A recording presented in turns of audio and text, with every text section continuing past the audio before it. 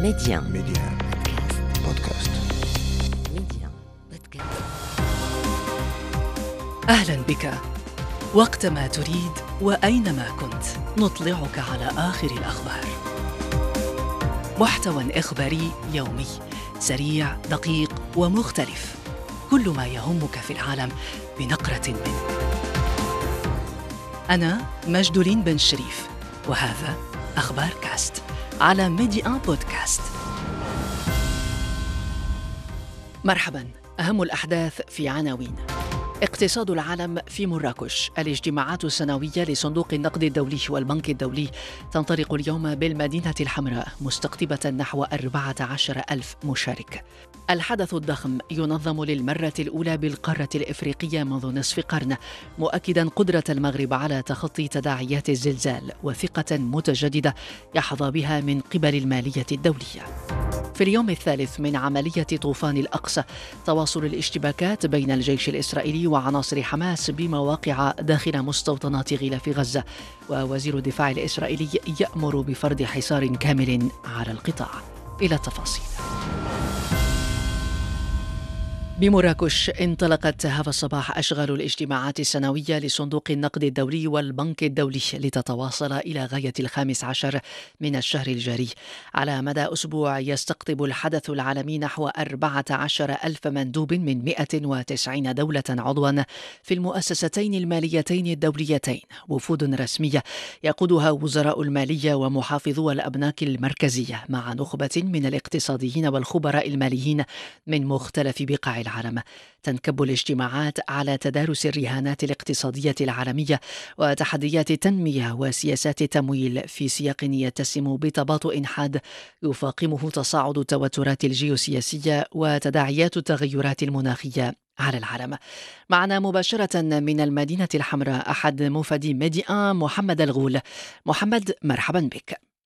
مرحبا مجدولين، وتحية للمستمعين الكرام. محمد، طبعا الحدث يكتسي أهمية كبرى على مستويات مختلفة. هو يأتي أيام قليلة بعد زلزال الحوزة المدمر، فأية إشارات يبعث بها؟ والإشارة الأولى هي بالتأكيد العالم يؤكد ثقته في المغرب كبلد قادر على رفع كل التحديات واحتضان كل اللقاءات مهما كان حجمها. الإشارة الثانية هو أن العالم يضع ثقته في المغرب كبوابة اقتصادية عالمية على القارة وعلى العالم. فيمكن اختصار اللحظة بأن مالية العالم واقتصاد العالم توجد حاليا في مدينة مراكش بمسؤولين ماليين كبار، ونحن نتحدث عن مؤسستين ماليتين عالميتين من حجم صندوق النقد الدولي والبنك الدولي. مسؤولي هاتين المؤسستين خبراء، وزراء، مسؤولين ماليين بنكيين من العالم، وإضافة للإعلام الدولي المختص في مجال الاقتصاد يتواجدون حاليا بالمدينة الحمراء، العاصمة التاريخية للمغرب، مدينة مراكش. طيب محمد، يعني هذا الحدث العالمي يعود إلى أرض إفريقية بعد غياب امتد لنحو 50 سنة، عاد من بوابات المغرب، فما دلالة ذلك؟ دلالة ذلك واضحة بكل تأكيد. المغرب هو البوابة الاقتصادية لإفريقيا، فالمغرب في السنوات الأخيرة فرض نفسه فاعلا اقتصاديا أساسيا وحتى ربما عالميا، رغم أنه دولة من القارة إلا أنه يعد من أكبر المستثمرين، الأول أو الثاني من المستثمرين في القارة السمراء. استثماراته في كل القطاعات في دول القارة. المغرب ممول كبير لمجموعة من المشاريع في القارة، فبالتالي من الطبيعي جدا أن يكون المغرب هو محتضن هذا اللقاء أو الاجتماع السنوي للبنك الدولي وصندوق النقد الدولي. ليس فقط إشارة نحو المغرب، هي إشارة كذلك نحو القارة بأن هناك ثقة في اقتصاديات هذه القارة من خلال الثقة في الاقتصاد المغربي. المغرب يطمح إلى أن تكون مدينة الدار البيضاء قطبا ماليا أساسيا ورح الحركة المالية في القارة الإفريقية، وبالتالي فمن الطبيعي جدا أن يحتضن مثل هذا اللقاء. وهناك لقاءات ضمن البرنامج، لقاءات في البرنامج، اللقاءات التي تحضرها مدينة مراكش، لقاءات تتحدث بشكل مباشر عن تمويل الاقتصادات الإفريقية. محمد الغول أحد موفدي ميدي آن إلى مراكش، كنت في هذا المباشر معنا، شكرا جزيلا لك. رفع ستار اليوم إذن على أشغال الاجتماعات السنوية لصندوق النقد الدولي والبنك الدولي. الآلاف من كل حدب وصوب حجوا إلى مراكش، إلى هذا الفضاء الذي يجمع بين الأصالة المغربية والابتكار في التصميم مراعيا البيئة. موفدون وهم يتجولون بين أروقة فضاء باب إغلي التقوا مشاركين من دول مختلفة عبروا عن انبهارهم بمستوى التنظيم، خاصة وأن عمالة مراكش كانت من المناطق التي تضررت من زلزال الحوز قبل شهر فقط. نهى يوسف سألت بعض الواصلين إلى مراكش للمشاركة في هذه التظاهرة الاقتصادية الضخمة، وأعدت الروبورتاج التالي. خطى حثيثة، تحية هنا وترحيب هناك. مراكش المغرب، أرض لقاء الآلاف من أركان العالم.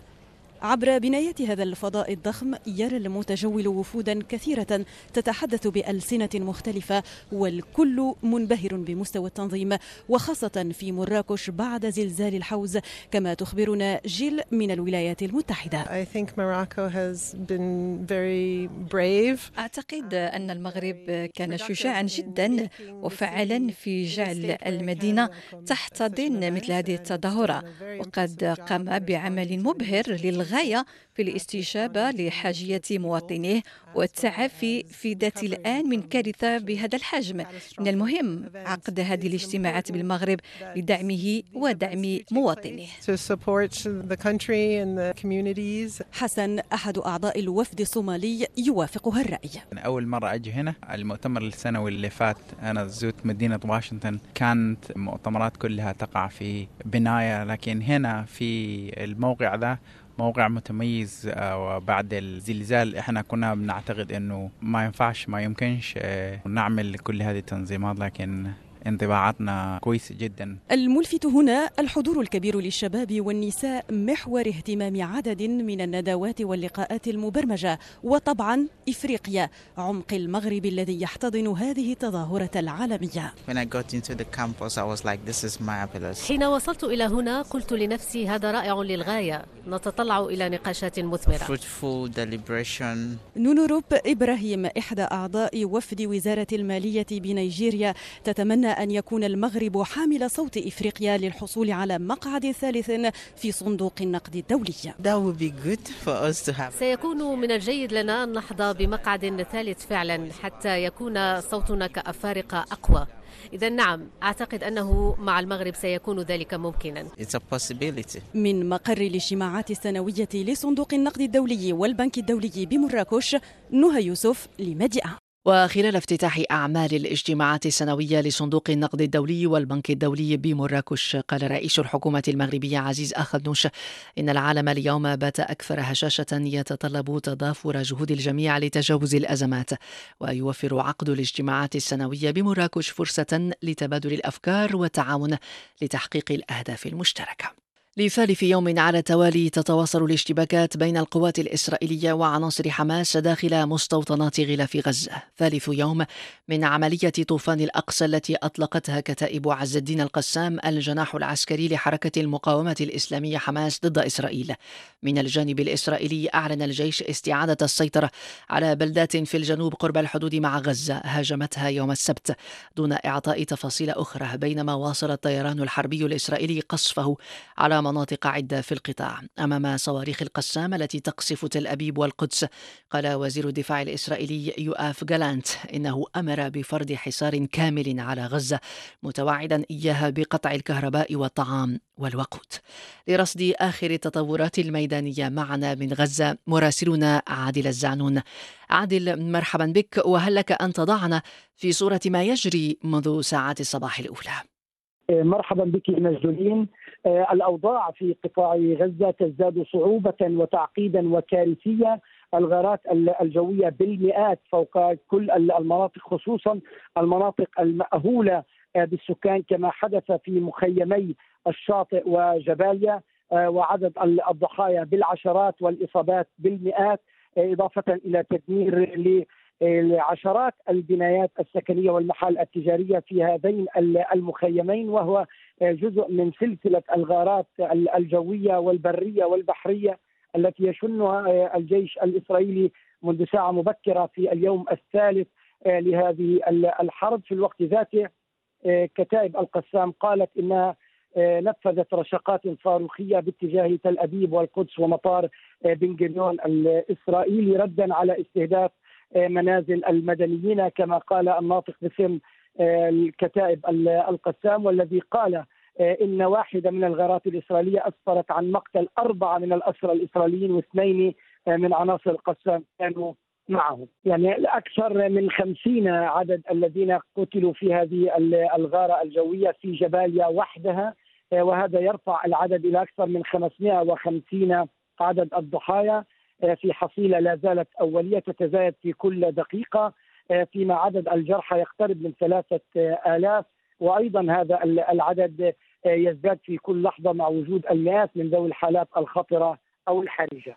عادل الزعنون مراسلنا، كنت معنا مباشرة من غزة، شكرا جزيلا لك. القتال بين الجانبين خلف حتى الآن ما يفوق 1100 قتيل. ضمن ردود الفعل حذر الكرملين من خطر مرتفع لانخراط أطراف أخرى في التصعيد بين إسرائيل وحماس. وزير الخارجية الروسي سيرجي لافروف أكد اليوم خلال استقباله الأمين العام للجامعة العربية أحمد أبو الغيط في موسكو أن روسيا والجامعة ستعملان على وقف إراقة الدماء في إسرائيل وغزة. بدورهم يعقد وزراء الخارجية في الاتحاد الأوروبي اجتماعا طارئا لمناقشة الوضع وفق ما أفاد مسؤول الشؤون الخارجية جوزيب بوريل. وردا على اتهامات بضلوعها في عملية حماس النوعية، قال الناطق باسم الخارجية الإيرانية إن طهران لا تتدخل في قرارات الدول الأخرى بما فيها فلسطين، معتبرا أن الاتهام دوافعه سياسية. من القاهرة نستمع عن هذا الموقف الإيراني لمحمد أبو النور رئيس المنتدى العربي لتحليل السياسات الإيرانية. إسرائيل وجهت اتهاما رسميا إلى إيران، وهناك تسريبات لوسائل الإعلام الأمريكية الكبيرة مثل وول ستريت جورنال على سبيل المثال بأن هناك اجتماعات تمت في بيروت ما بين حسن نصر الله وأمين عام حركة الجهاد الإسلامي ووزير الخارجية الإيراني وكبار المستشارين في الحرس الثوري قبل أسبوعين من انطلاق هذه العملية. لكن كل ذلك نفته إيران طبعا، ما يعني أن إيران لا تريد أن تتحمل المسؤولية السياسية والقانونية أمام المجتمع الدولي على الأقل في الظرف الراهن جراء تلك العملية، بالرغم من أن الرئيس الإيراني إبراهيم رئيسي قال في اتصال هاتفي مع قادة حماس وقادة حركة الجهاد الإسلامي، قال بشكل صريح أن إيران تدعم كل الدعم حقوق الشعب الفلسطيني في التحرر وفي الرد على الانتهاكات الإسرائيلية. وبالتالي واضح جدا أن إيران لا تريد أن تتحمل المسؤولية وتتمهل تمام التمهل قبل أن تكون مجبرة على فتح جبهات عديدة أمام إسرائيل على غرار جبهة غزة. جولة أخبار كاست انتهت. أخبار كاست، اختيارك، اختر أن تشترك معنا.